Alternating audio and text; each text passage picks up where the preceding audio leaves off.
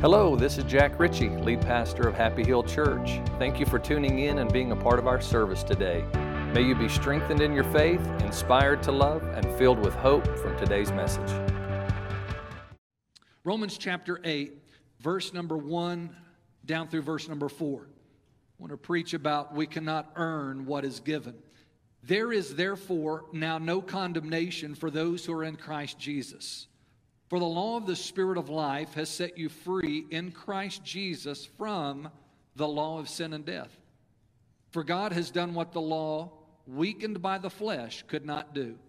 By sending his own Son in the likeness of sinful flesh, and for sin, he condemned sin in the flesh, in order that the righteous requirement of the law might be fulfilled in us, who walk not according to the flesh, but according to the Spirit. Father, I thank you for your word. I thank you for the truth of your word. I thank you for the Spirit of truth that brings revelation concerning your word. And I pray today, Holy Spirit, that you would minister in our lives that is needed. For Jesus said that you would speak what you hear him saying to you. So I pray that you would speak to us that is released through the message and the preaching of the word, but also that through your own voice speaking directly to our hearts and lives. I pray that even over the next few moments as we're together today, that you would advance us in the growth of grace in our lives. And I pray that you would speak to areas that you see that need to be changed, rearranged, adjusted. We have old foundation that needs to be removed. I pray that you would begin to address that foundation. And I thank you that upon the correct foundation of Christ, that you would build in us a place where the stronghold of the Lord would possess both spirit, soul, and also our body. In Jesus' name, amen and amen. So I want to deal with this message today. We cannot earn what is given. And in the first half of this message, really, it's about the law. So why would you want to preach about the law if you really want us to grow in grace? Because sometimes we have to know what we were saved from to help us understand just how amazing grace is in our journey. So when we were born, because of what took place in the garden, we were born in trespass and sin. In other words, our spirit man, the part of us that will live eternally. And there will be living eternally. We will either live eternally in the presence of the Lord because of our faith in Christ and salvation by grace through that faith, or we'll have separated from God for all eternity in his presence. We were born because of that in trespass, or we were born with a sinful nature. We were born alive in the natural, but we were born dead by the Spirit. Because we were dead in trespass and sin, mankind had no hope. If we were not born a Jew, then we weren't a chosen people. And I'm talking about thousands of generations ago. If we were not born as a Jew, we were a Gentile. We were without the choosing of God in that day and hour. And so he supplied his people law. We think of the law often as the Ten Commandments, but actually there's more than just that, and we'll hit that this morning. For the rest of us that were outside of being a Jew, we were just in trouble. There wasn't any real hope for us. We weren't chosen. And because the standard of the law was such that nobody could truly maintain the keeping of it, God sent his Son, Jesus. And through Jesus, Jesus fulfilled all the requirements of the law, every Old Testament prophecy about him as the Messiah. And when he cried out, "It is finished," and gave up his spirit, everything pertaining to the will of the Father for why he was sent and connected to our salvation was fulfilled, accomplished, finalized. He preached to those who had not known him during his time of being in the grave. He released the message of the gospel. He released the message of the good news. And the reality is we're here today, and if we're saved, we are saved by that same message. That Jesus came and fulfilled all of the requirements of the law. He conquered the power of sin, the penalty of sin, the consequence of sin. He conquered and became victorious over death, hell, and the grave, so that those who have faith in Jesus, being the Son of God, and that God had raised him from the dead, would be saved by grace. Something we didn't earn, something we didn't deserve, something we couldn't work hard enough for. It's his undeserved, unearned, unmerited kindness and favor released to our life. And the moment that we put faith in Christ, we were saved by that grace. Now we no longer live without hope. We actually have the hope of the world, Jesus Christ. And we have a responsibility to share the hope that we have in Christ with other people that may not initially know that there is hope that they could have. Jesus came to a people in the day and season who only knew the law according to their Jewish traditions and what had been passed down, having been given to Moses by God. So with the Jews, there were two subjects of law. Number one were the moral laws. That's where we get the Ten Commandments. And then there were ceremonial laws. The Gentiles, needing to make things more difficult, added a couple of other areas. Not only were there the moral laws, the Ten Commandments of God, but there were also then put in judicial sections of the law, murder, manslaughter, things of that nature. Ceremonial laws, which would have had to do with the feast, and broke them down into other categories such as dietary law, which dealt with what was clean and unclean. The Ten Commandments. I was actually going to skip over this and just kind of move through it and refer to the Ten Commandments, and then I suddenly realized something that I was reminded of back probably within the first 2 years of leading a church, 1995, 96. I had made a statement, well, you know the story, and I moved on in the message. And I had an older lady that came up to me, very kind, very correct in her approach, but even more so, her heart was right, but what she had to say was right.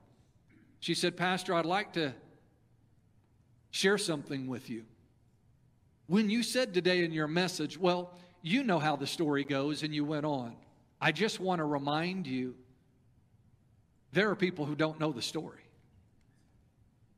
And I've thought about that from that day forward. Now, I can't say over then the next 25, 26 years, I've never made this statement, but if I have made this statement, I usually try to tie in part of the story. And so I was just going to share that about the Ten Commandments, and I thought, you know what, there are people that don't even know what the Ten Commandments are, possibly, whether they're in this building or whether they're online today. They may not even know where the Ten Commandments are found. So, those Ten Commandments are actually found in Exodus chapter 20 and Deuteronomy chapter 5.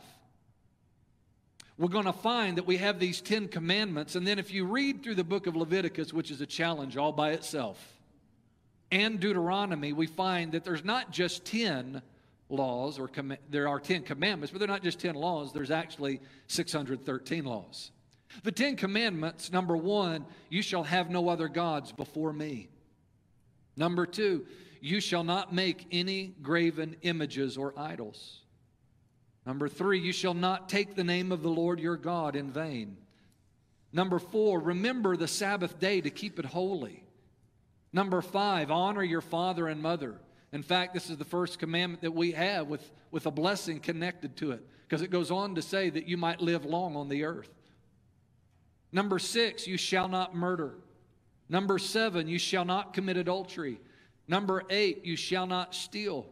Number 9, you shall not bear false witness. Number 10, you shall not covet. Besides those 10 connected to the law, we have 603 more. Now, we need to realize that nothing about what I've just shared is bad. There's nothing about the law that's bad. Sometimes it can sound like somebody's sharing the law is bad, or that they're preaching or teaching that the law is bad. And the reality is, if they use that in their context, they're very wrong. That's incorrect. How could anything be bad that God put in place? This was put in place so that he could come to and connect with his people, because sin had entered into the situation. Sin complicated things in a horrible way. Jesus took care of all of that. But thinking about these laws, I printed them out. A couple of weeks ago, I just kind of perused through them. I forget now how many pages.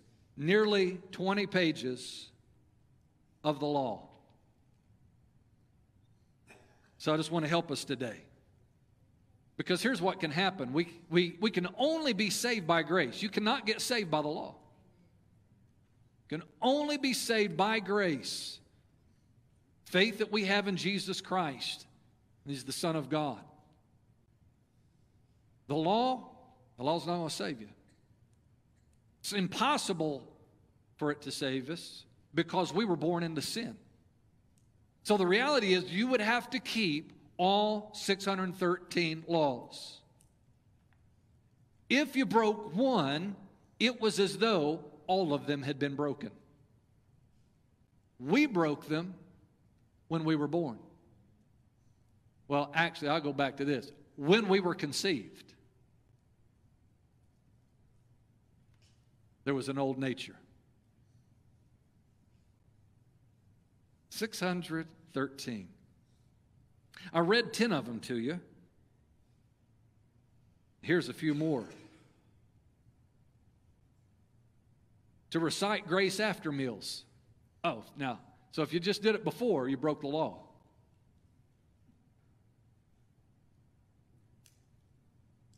I'm not telling you don't pray over your meals, folks. We're under grace.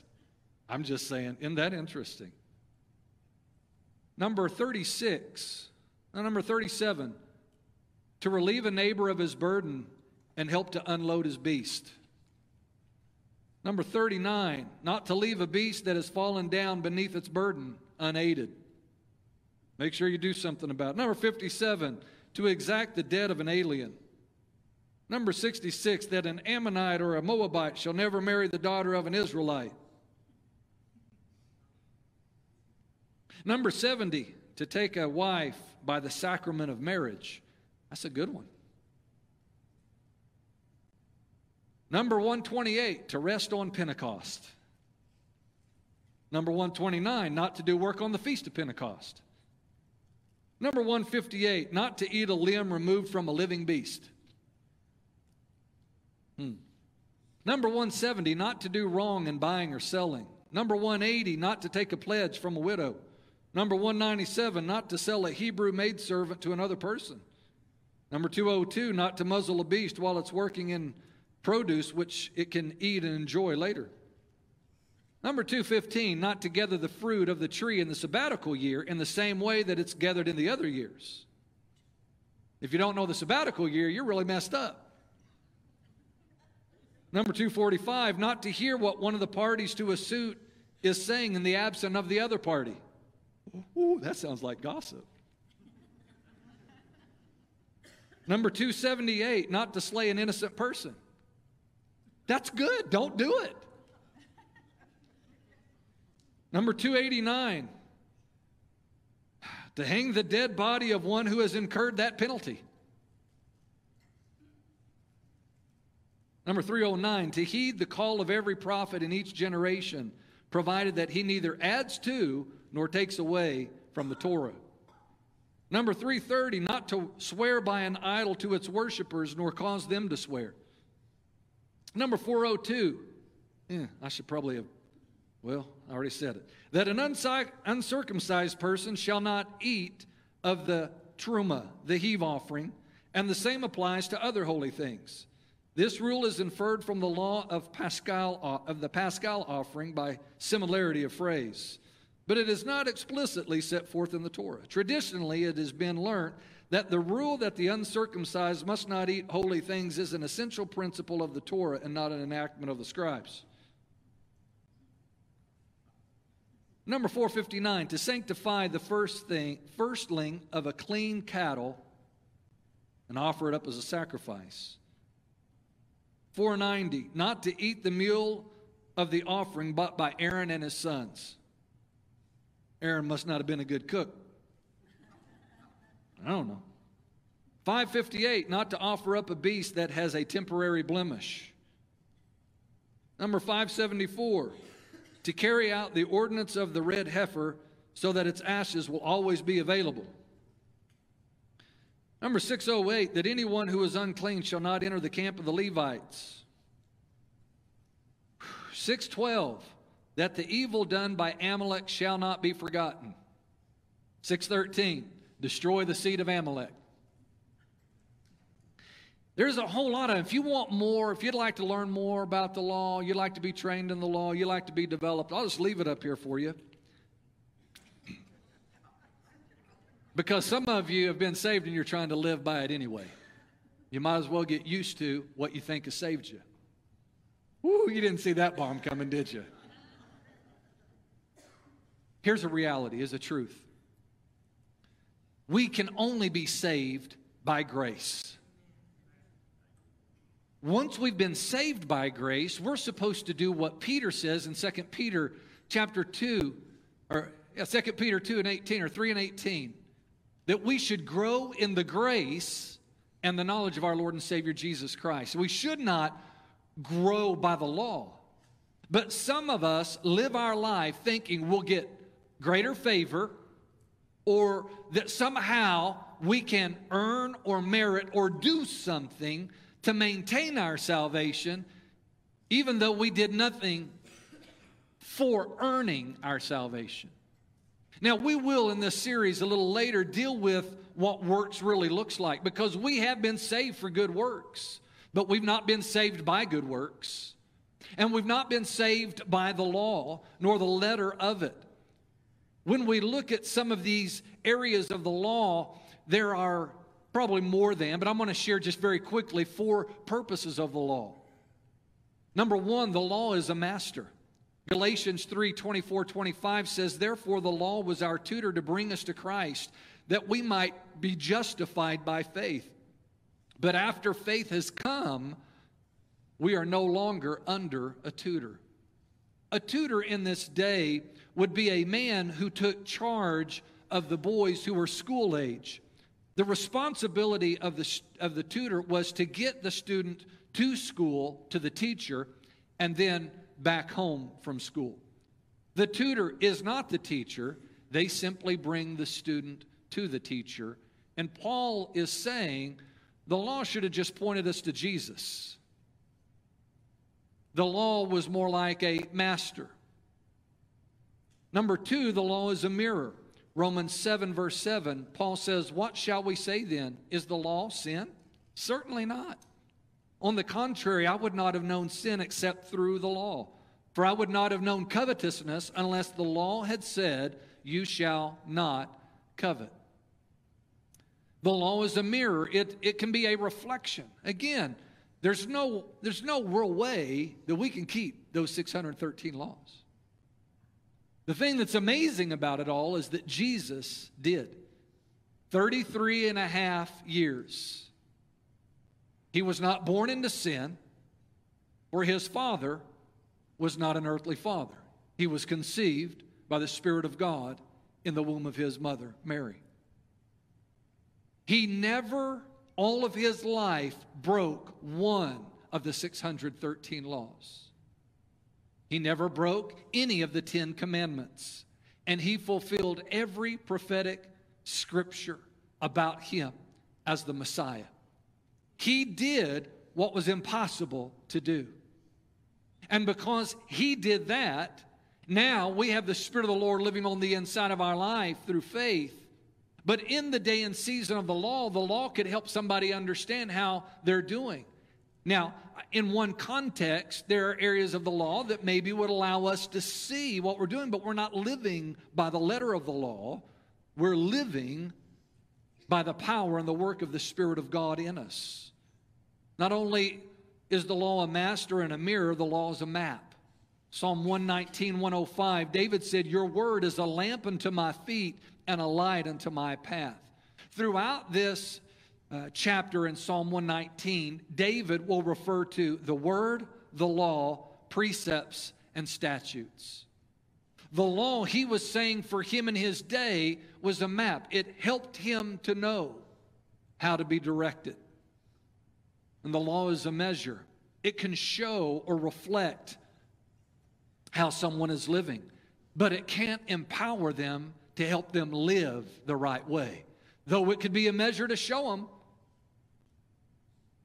no empowerment. Hebrews 8 and verse 10, for this is the covenant that I will make with the house of Israel after those days, says the Lord. I will put my laws in their mind, and I will write them on their hearts. I will be their God, and they shall be my people. Before Jesus came, it was a wonderful measure to be able to look, and yet at the same time, it was a challenging measure to be able to look at how we were doing compared to the law. But then, the writer of Hebrews quotes from the Old Testament something that God was speaking to the prophet Ezekiel.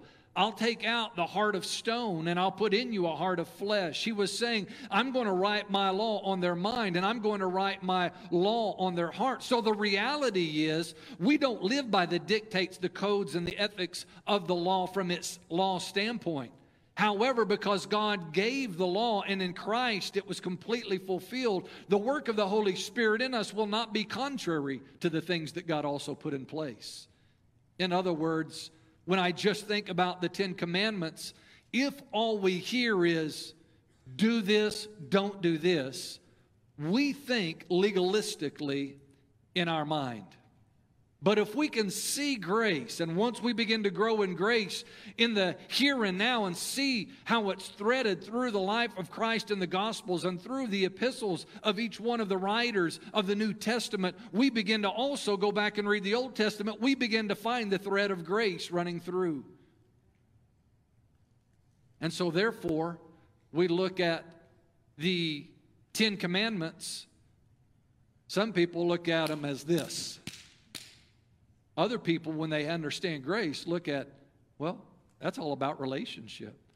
It's how we relate to God, and it's how we can also relate to people.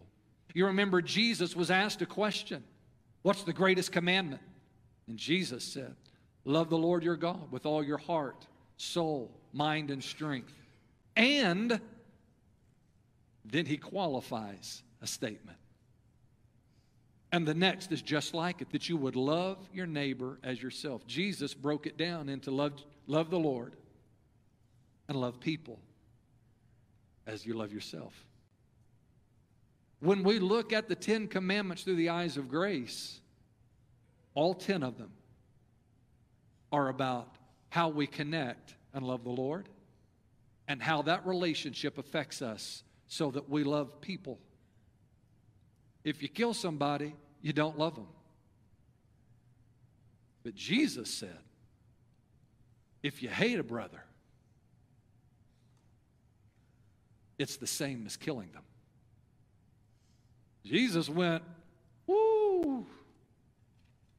He referred to, you talk about the action of adultery. But I say to you, if a man looks upon a woman with lust in his heart, he's committed adultery. And that's one of the things that he says in his commandments. Don't do it. All of them have to do with how things can injure the relationship with the Father and how the relationship with people get affected, get injured. They're not bad. All of them are good. We should and we should not. As wonderful. But the reality is, none of that empowered us to do good. It is salvation by grace, having His Spirit dwelling in us.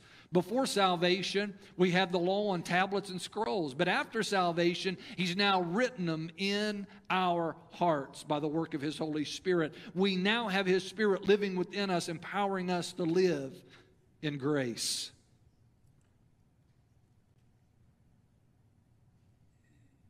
You had enough of the law yet? That's not in my notes. That's just a... Well, let me keep on. Looks like you're loving the law. 613 laws. 365 are negative. 248 of them are positive. Not only do you have the 613 laws, then you have from generation to generation religious leaders, Pharisees, that began to develop, and they added potentially thousands of additional sub-laws clarifying what God actually meant by what he said. So you might have, thou shalt not kill,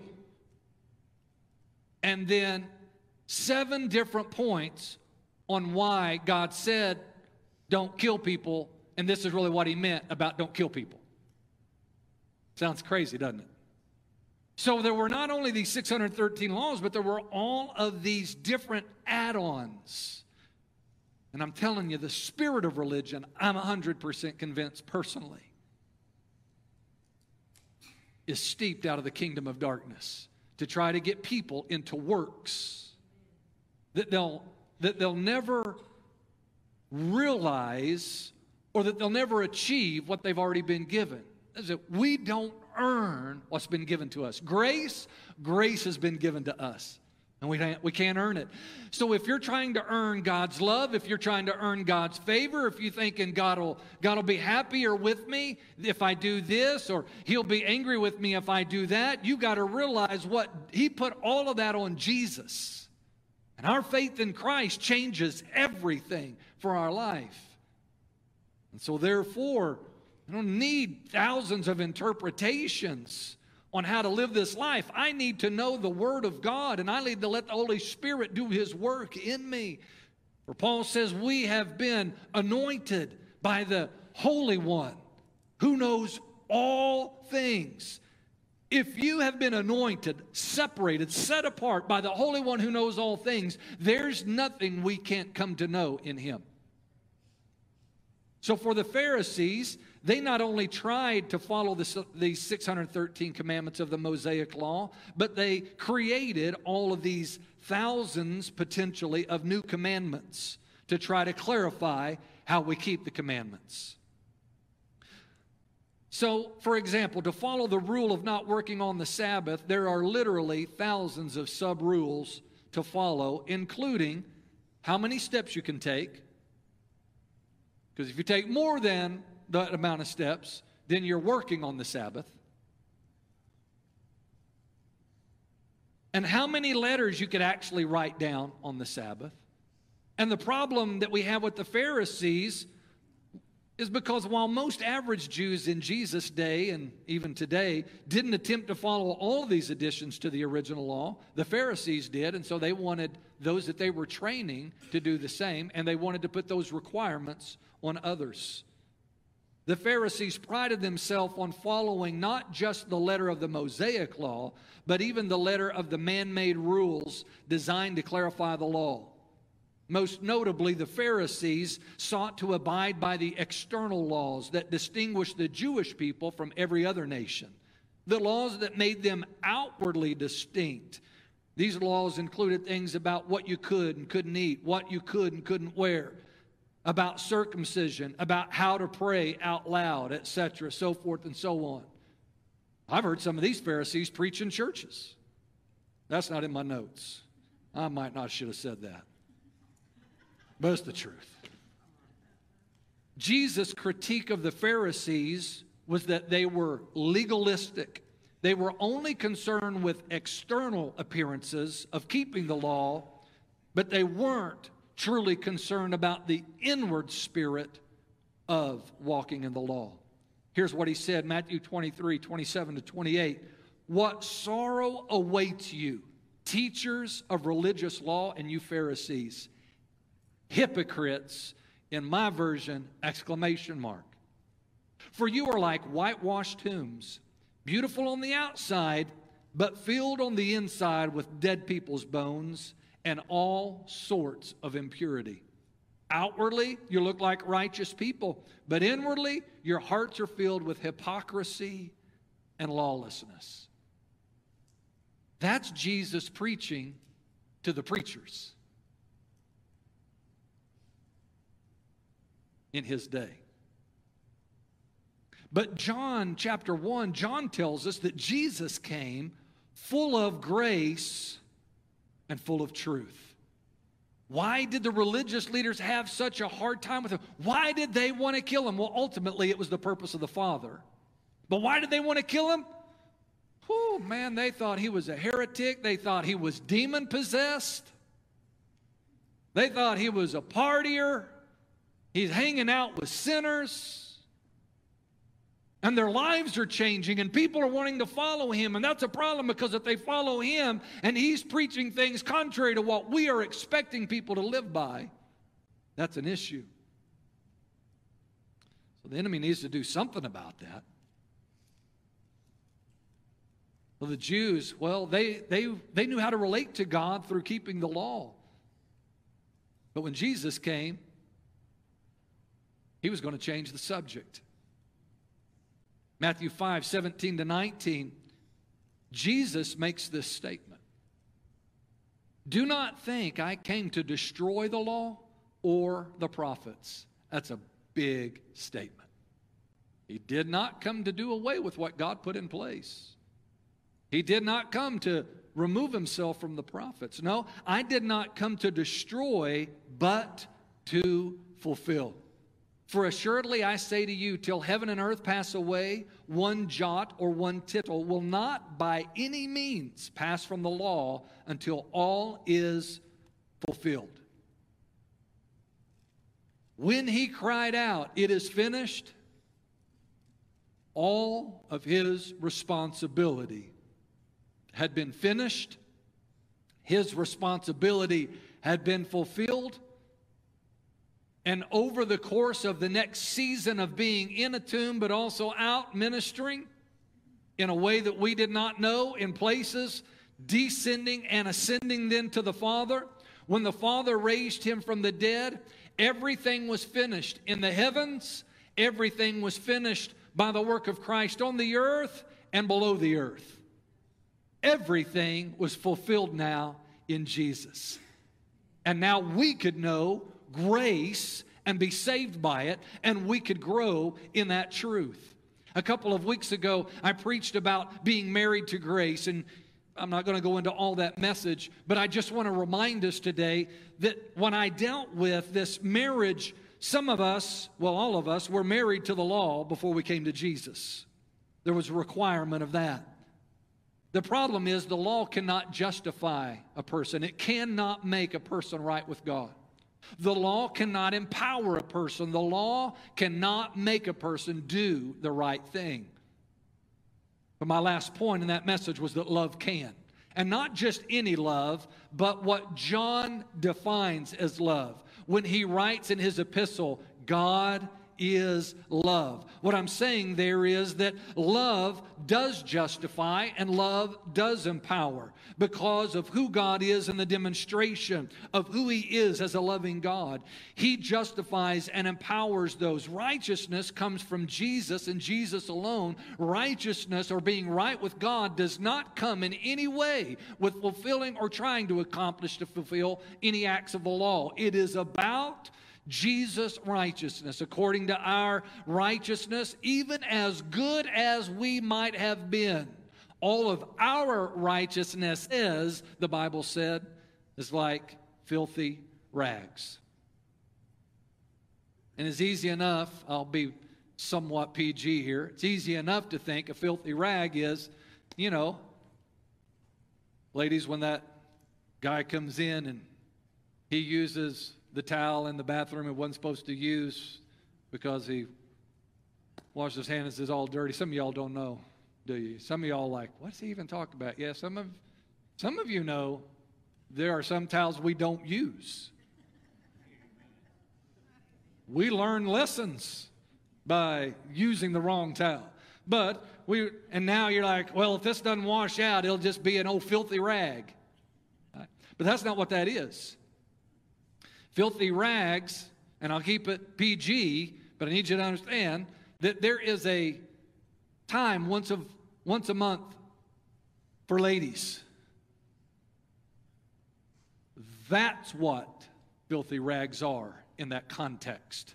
Our righteousness, our right stuff, our trying to think we could do all of this and make ourselves right with God, well, that's what it's equated to. Ugh. However, because of Jesus and His righteousness, when we are saved, we now have the righteousness of Jesus in our life that will, by the power of the Spirit, yes, help us do right things, but it's because of His righteousness in our life. We're right with God the Father through Jesus, not over our actions, over Him and what He's accomplished. Before Jesus, we were married to a fault-finding, critical, judgmental husband. That's the way you could view the law. But in Jesus, we're now married to a loving, compassionate, sympathetic, merciful Savior. And that's our husband. Now, I know that there have been times I've heard this argument or I've heard this statement.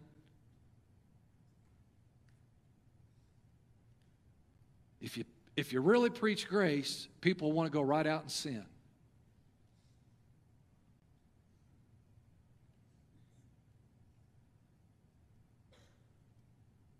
Well, if your former husband, the law, was nothing but fault-finding, critical, judgmental, and then you get married to Jesus, who is loving, compassionate, sympathetic, and merciful, does that make you want to go out and sin? Now, I'm not saying we won't have issues in our life. What I'm saying is anybody who's truly saved by grace doesn't want to go out and just go willingly and blatantly sin. There may be things that happen in their life that are sinful that they're going to have to repent of, and the Holy Spirit is going to convict them of, and we're going to walk through and deal with, and we've got to line ourselves up with the Word. Yes.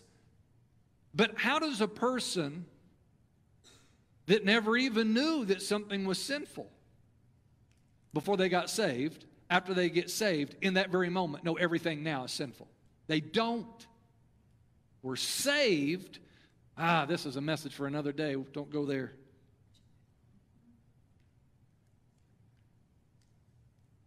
Well, now, man, I got to. I will develop this out more. But let me talk to you just for a moment about the 3 tenses of salvation. We have been saved, we are being saved, and we will be saved. We have been saved. When we place faith in Jesus Christ and we receive grace unto salvation, we are saved. Our spirit man is born again. We go from darkness to light. We go out of one kingdom into another kingdom. And we are saved. And He knows how to keep what is committed to Him. Our spirit is saved. Past tense of salvation. Present tense of salvation, we're being saved. Holy Spirit is working in our life. Holy Spirit is bringing conviction in our life. Holy Spirit, through the Word or the written Word, or through something that He convicts us of, or maybe sometimes it's through preaching or teaching, or maybe a conversation with somebody, and the Spirit of the Lord convicts us of that, and we know that it is sin, then we repent. We ask Him to forgive us of our sins. And if we ask Him to forgive us of our sins, 1 John 1:9, He will forgive us and cleanse us from all unrighteousness. What does that mean? It means He forgives me of the very thing that I am repenting over, that I know right now is sin, but He's also cleansing me from all of the unrighteousness I'm not even aware of yet, because of the righteousness of Christ. And that's happening in my soul, my mind, will, and emotions. It's where the old nature likes to try to have its way. It is certainly where the kingdom of darkness will try to affect and create turmoil in our lives. There are battles that are won in that area. We are working out our own salvation with fear and trembling before the Lord. We are being saved. We will be saved.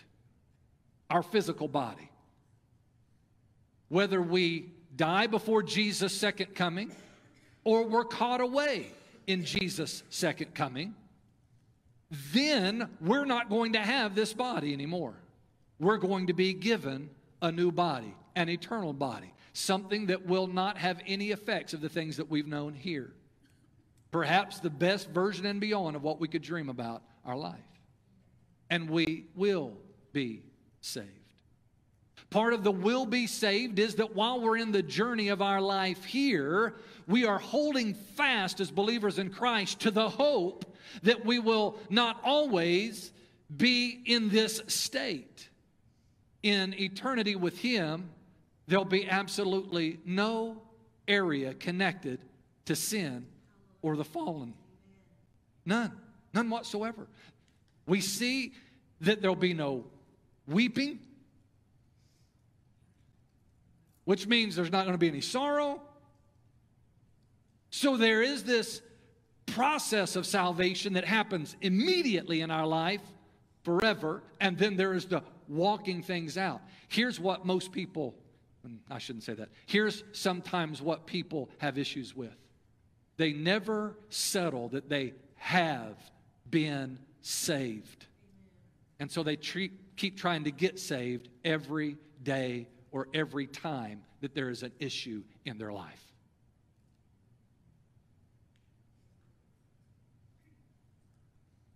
If you get the have been, it'll take a whole lot of turmoil out of your present and the fear that you're scared to death you're not going to make heaven. It's based on Jesus and what Jesus has done. His salvation, it's His. Now we'll deal with, I'll get more in depth in that. I don't, at a later time, it'll take me too long today, and I'm about to wrap up and close. So we'll develop that out. I also will deal with in this series something I said earlier about the works that we've been saved for. We can't get works of salvation and works of what we've been saved for intermingled. And we'll also deal with this.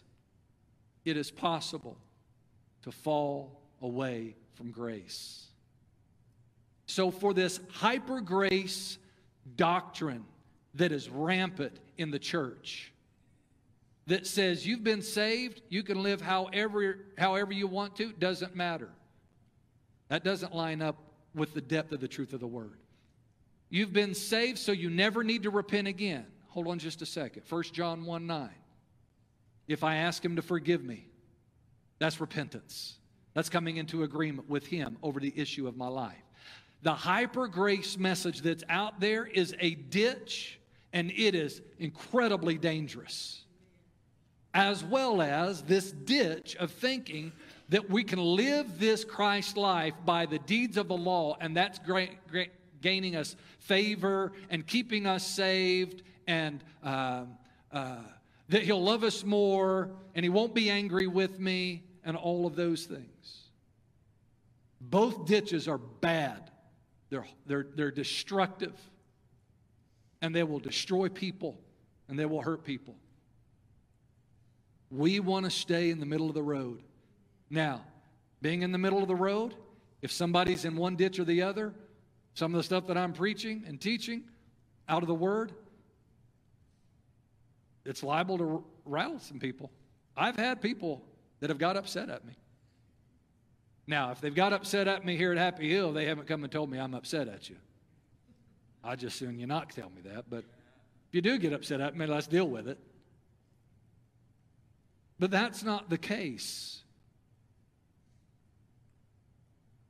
Grace is absolutely amazing. We cannot earn what we've been given. So let me come back to Romans chapter 8, and I'll land this plane.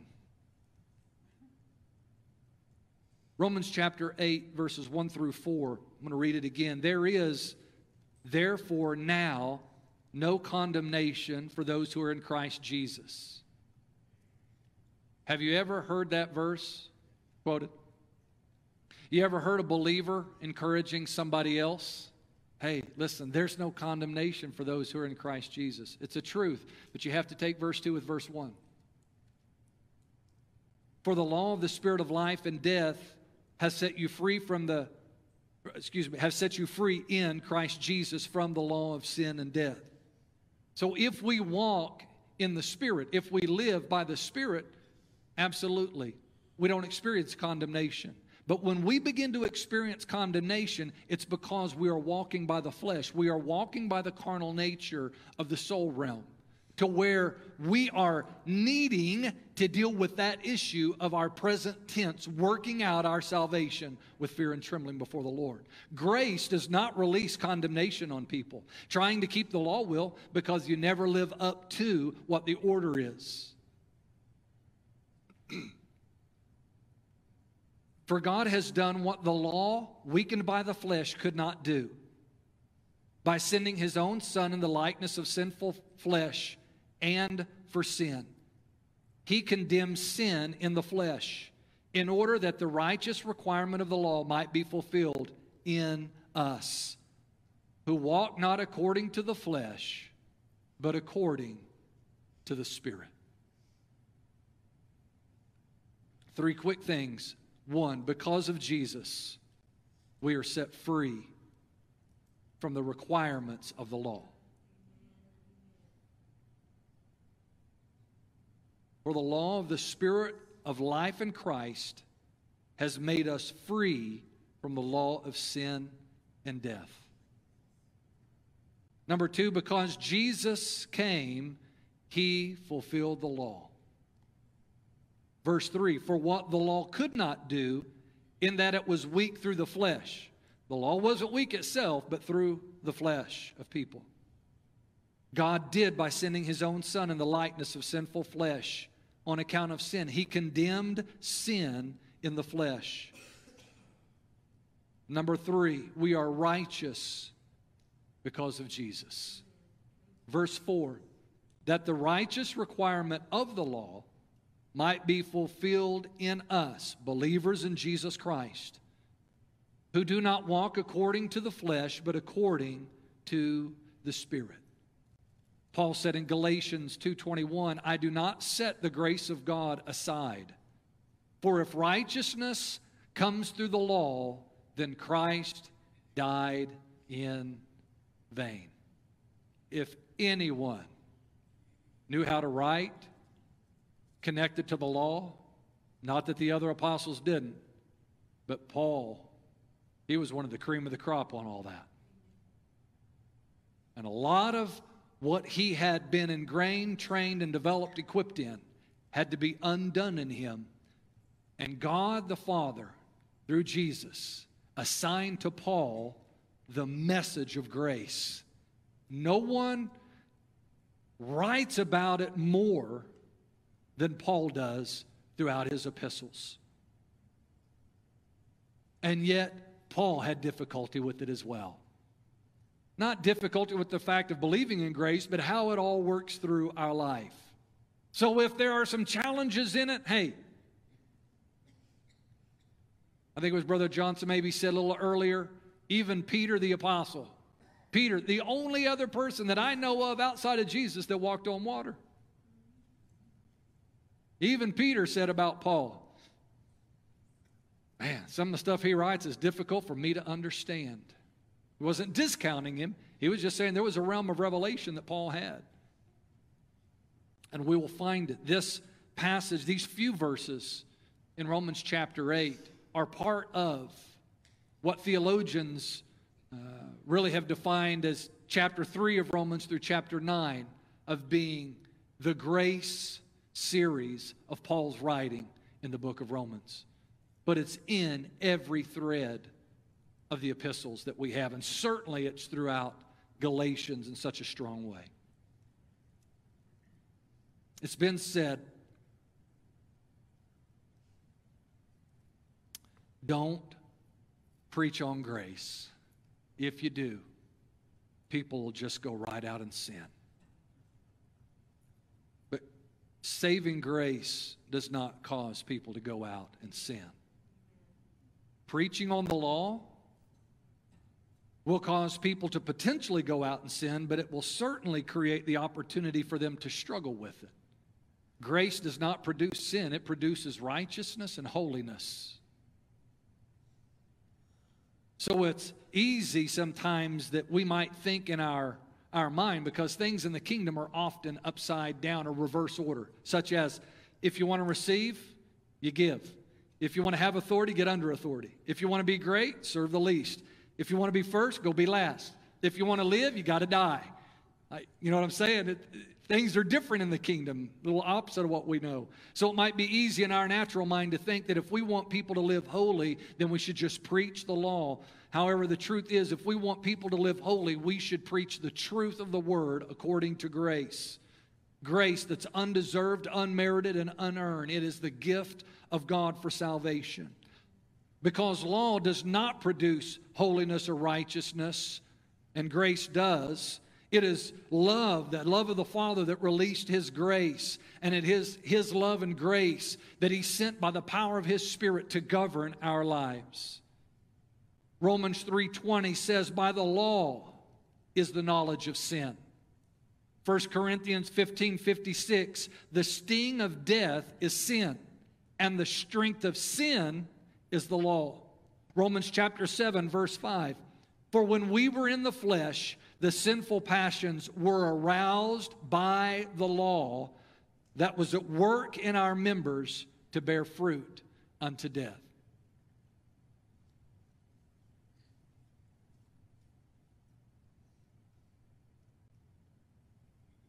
The very thing that sometimes, let me go back, the very thing that for at least the first 13 years, 14 years of ministry for me,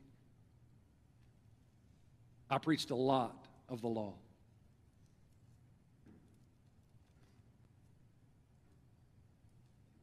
Meant well. My heart was right. But sometimes we don't realize, according to Scripture, the very thing we're preaching about the law that we want people to be free from is the very thing that's stirring up the sinful passions of the old nature. And so years ago, I don't know how many years now it's been, at least back to 2006, somewhere in there, the Lord took me on a journey for me to know His heart as a father and to begin this growth track on grace.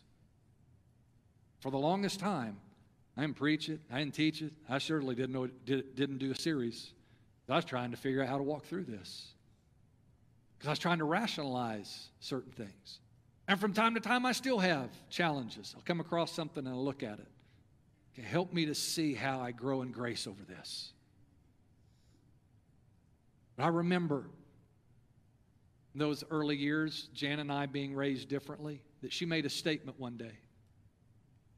And though I believe it was her words and it was her mouth, when I think back to that day all those years ago, I believe it was one of the things the Lord was using my wife to say to me. And she said, and I quote, Jack, if it's this hard, I'll never make it. Now, I don't know if you can relate to those words. And I wish I could say that the moment she said those words, it got my attention and changed everything. But it didn't. But the Lord has taken me back to that statement more than once, or I've remembered it more than once. And I've come to realize religion, the spirit of religion, religious people who have this form of godliness, but their heart's far from Him, they make salvation and walking with the Lord way too hard, just like the Pharisees did. I mean this with a very, I don't use this word too often, but I really, really, really hate religious spirits.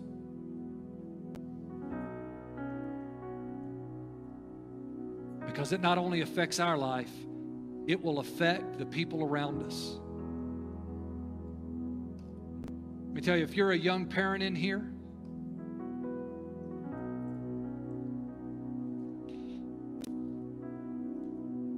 or you're about to have children, or someday you're looking, May I get on my hands and knees and I beg you, please, please, please learn grace.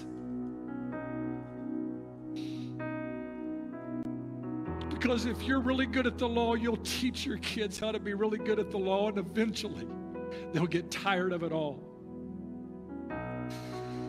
If there's one thing I could go back and do in all my life, I'd go back 30 years and I would teach my kids the love of Jesus and the grace that He has for them. But I didn't do that for years. I loved them. I taught them about the love of God. But there were times I made it so hard when He didn't. In my journey, I learned it, and our two youngest were definitely affected by love and grace, more so than my oldest two. And to this day, I still look at things and I still have conversations when the right time's there to try to undo some of the things that I know is there because of me, not anybody else, because of me. I don't live in the regret, but I regret it. And I'm telling you,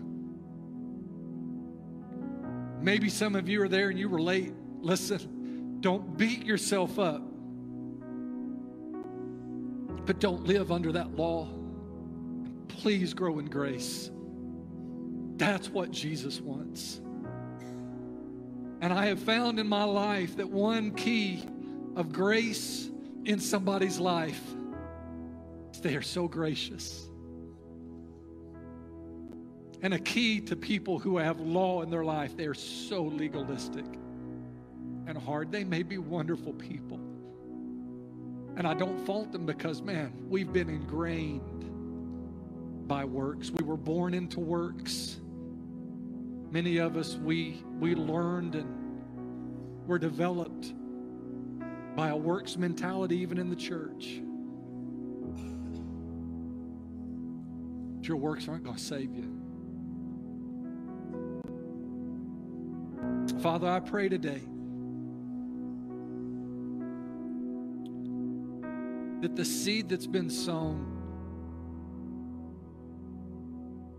would find good ground in a way that only Holy Spirit can take it and place it. So that what you're wanting to do in each of our lives will find that good ground, that fertile soil, and that the word would be protected and the truth of what you're wanting in our lives would be protected, and it would create a new growth of harvest, that we would, by the work of Holy Spirit in our life, the power of His administration in our life, that we would do what Peter encouraged and admonished us, that we would grow in your grace, Jesus, and the knowledge of you as our Lord and Savior. And I pray every area that in our life that needs to be challenged by old order, sacred cows, that you would challenge them in your time, not by the works of flesh or the fleshly preaching, but the work of your Spirit in us. And I pray, Father, if somebody in this gathering, whether online or whether in this sanctuary, has been injured by people who were so legalistic, I pray today, Father, that you would release a measure of grace to them, to heal them, but also to deliver them and set them free, that they not hold on to that or not hold that against somebody, but to release them today. And I pray, Father, if there have been those of us who have walked in former seasons, or maybe you've awakened us that we are currently walking in that legalism, that today the grace that you've granted us releases forgiveness in our life. And I pray that you would empower us to turn from legalism and begin from this moment on to grow in grace. And that you would help us to be such gracious people that people look at our life, they don't see us anymore. They see your grace at work. And they see Jesus and the work of Jesus in us. And it brings glory to your name, Father.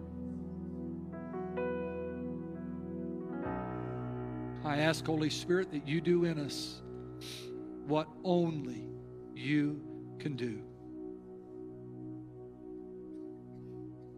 And with it, that you would bring freedom in our life, true freedom, that we might live in the freedom wherewith Christ Jesus has died to make us free. I pray the Lord would bless you and keep you. Make his face to shine upon you, and his graciousness to rest upon you. The Lord would lift his countenance upon you, and that he would give you his peace.